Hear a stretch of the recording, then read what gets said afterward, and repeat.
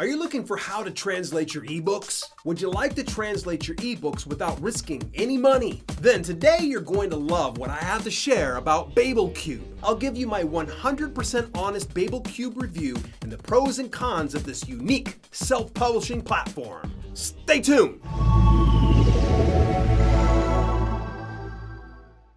Welcome to Self-Publishing with Dale, and if you're new to this channel and you want to learn how to publish and profit the right way, then subscribe and hit the bell icon next to it to get notifications on all my latest videos. Have you translated your books before? And if you have, where do you get your translators? I'd love to hear from you, so please leave your experiences and questions in the comments below. About a year ago, I stumbled over an interesting opportunity in Babelcube, a site that claims they are taking books global. Essentially, Babelcube is like the ACX of translating books. They function as a matchmaker for authors/publishers and translators. More on that in a minute.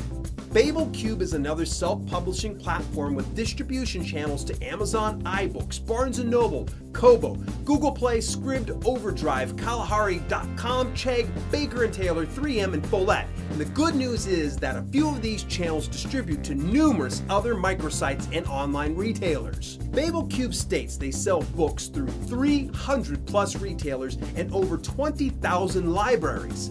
The distribution is largely dependent on the language, and the available language translation services include Afrikaans, Dutch, English, French, German, Italian, Japanese, Norwegian, Portuguese, and Spanish. You simply upload your original book, the metadata, and a brief sample for your potential translators to consider in working with you. Either a translator will approach you about the joint venture, or you reach out to tons of qualified candidates in 10 different languages. This comes at no cost to you. This means that the translator assumes most of the risk. Rather than you investing the going rate of 1 cent per word, which can be very costly, you simply part ways with the distribution rights to the translated content. However, don't sweat it. You still own the copyright to the content, you just simply are not allowed to distribute it.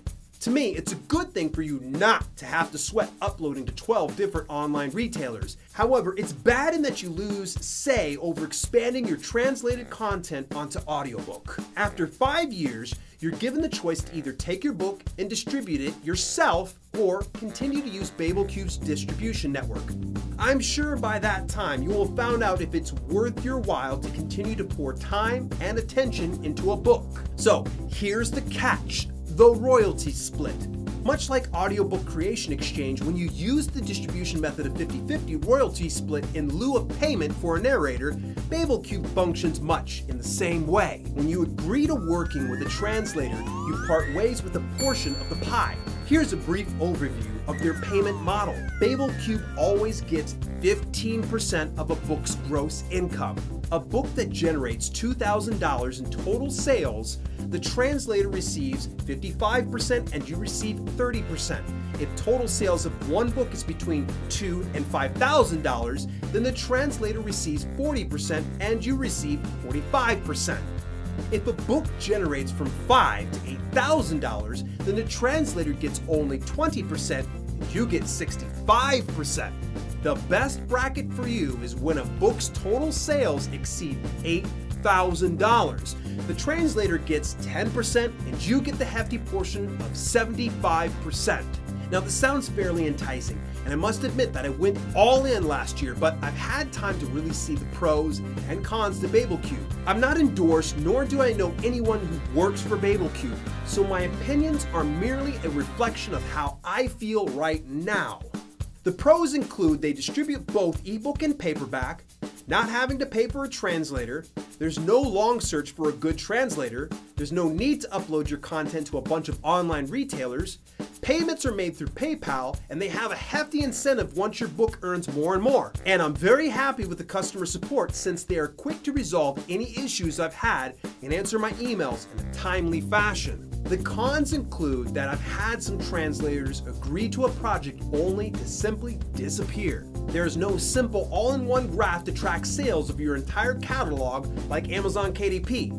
They have no distribution to audiobook or ACX.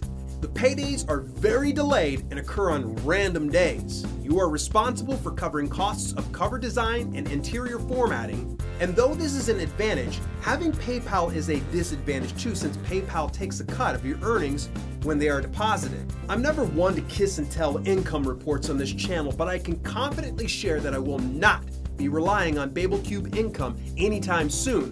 But I believe that I'm largely to blame for the results. Fact is, a book will not do good if it's not nurtured like other non-translated titles. Meaning, if I want a book to be successful, then I need to spend time marketing and promoting them. I believe Babelcube is a promising self-publishing distribution platform that has room for growth.